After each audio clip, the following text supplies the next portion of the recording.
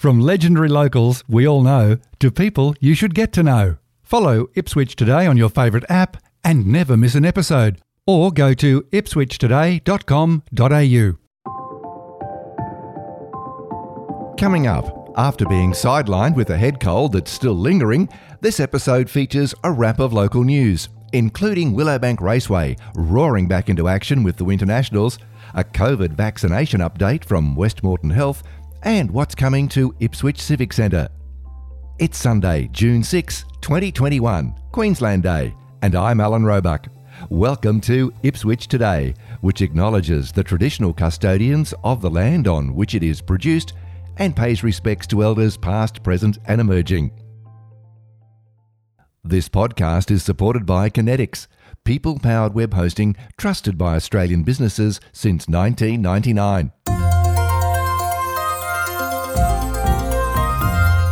On June 6, 1959, Queensland marked its centenary, and this song was all the rage.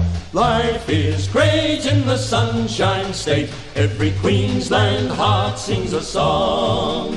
To its tablelands and its golden sands, we are proud to say we belong. It became Australia's first gold-selling record at 75,000 copies. I wonder how many were sold in Queensland.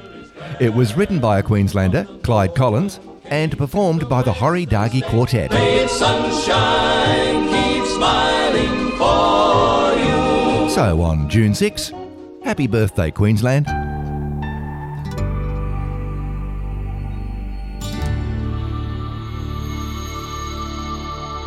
The Gulf Western Oil Winternationals roars back to life in 2021 at Willowbank Raceway. This is one of Ipswich's major events of the year, and the team at Willowbank Raceway are keen to make up for lost time with a cracking event scheduled with non-stop action each day from Thursday the 10th of June until Sunday the 13th of June. This is the largest championship drag racing event held outside of North America. It's also the final round of the 400 Thunder season for the country's championships. From the amazing flame-throwing 500 km/h top fuelers through to junior dragsters, every bracket that competes for the National Championship honours will be represented at the Winternationals, with more than 500 cars and motorcycles from all over the country expected to be on track for the 4 big days of racing. For more information, go to willowbankraceway.com.au. In other local news, Westmoreton Health has opened its Ipswich Hospital Crib House vaccination clinic to eligible members of the public who make an appointment. The clinic offers Pfizer and AstraZeneca vaccines to people according to their official eligibility. Check the latest information and eligibility for the vaccine at the Australian Government's COVID-19 Vaccine National Rollout Strategy website.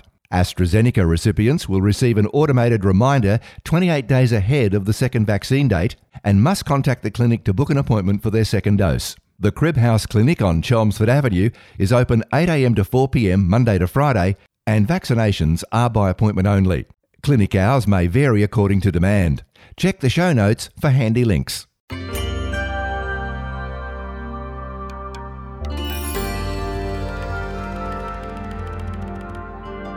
A full program of events and activities has been launched to celebrate 25 years of conservation achievements through Ipswich's EnviroPlan initiative.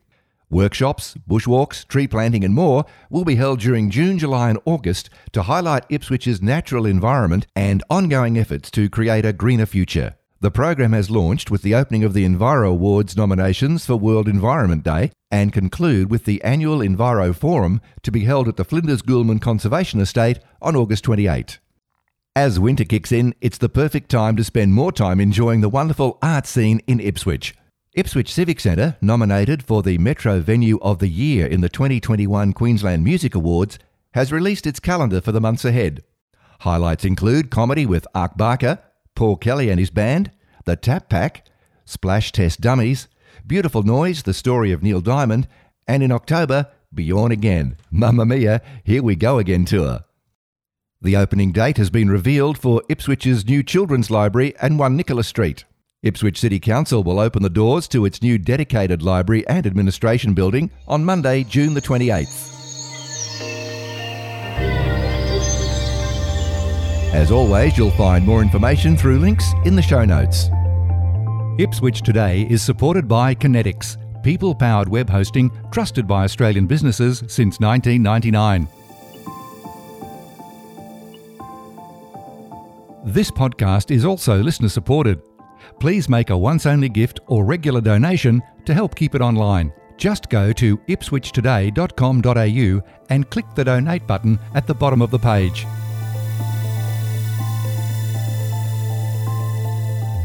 You can follow this podcast on your favourite app, including iHeartRadio, or play Ipswich Today from your smart speaker. Music is supplied by Purple Planet Music. This is Alan Roebuck. Thanks for listening.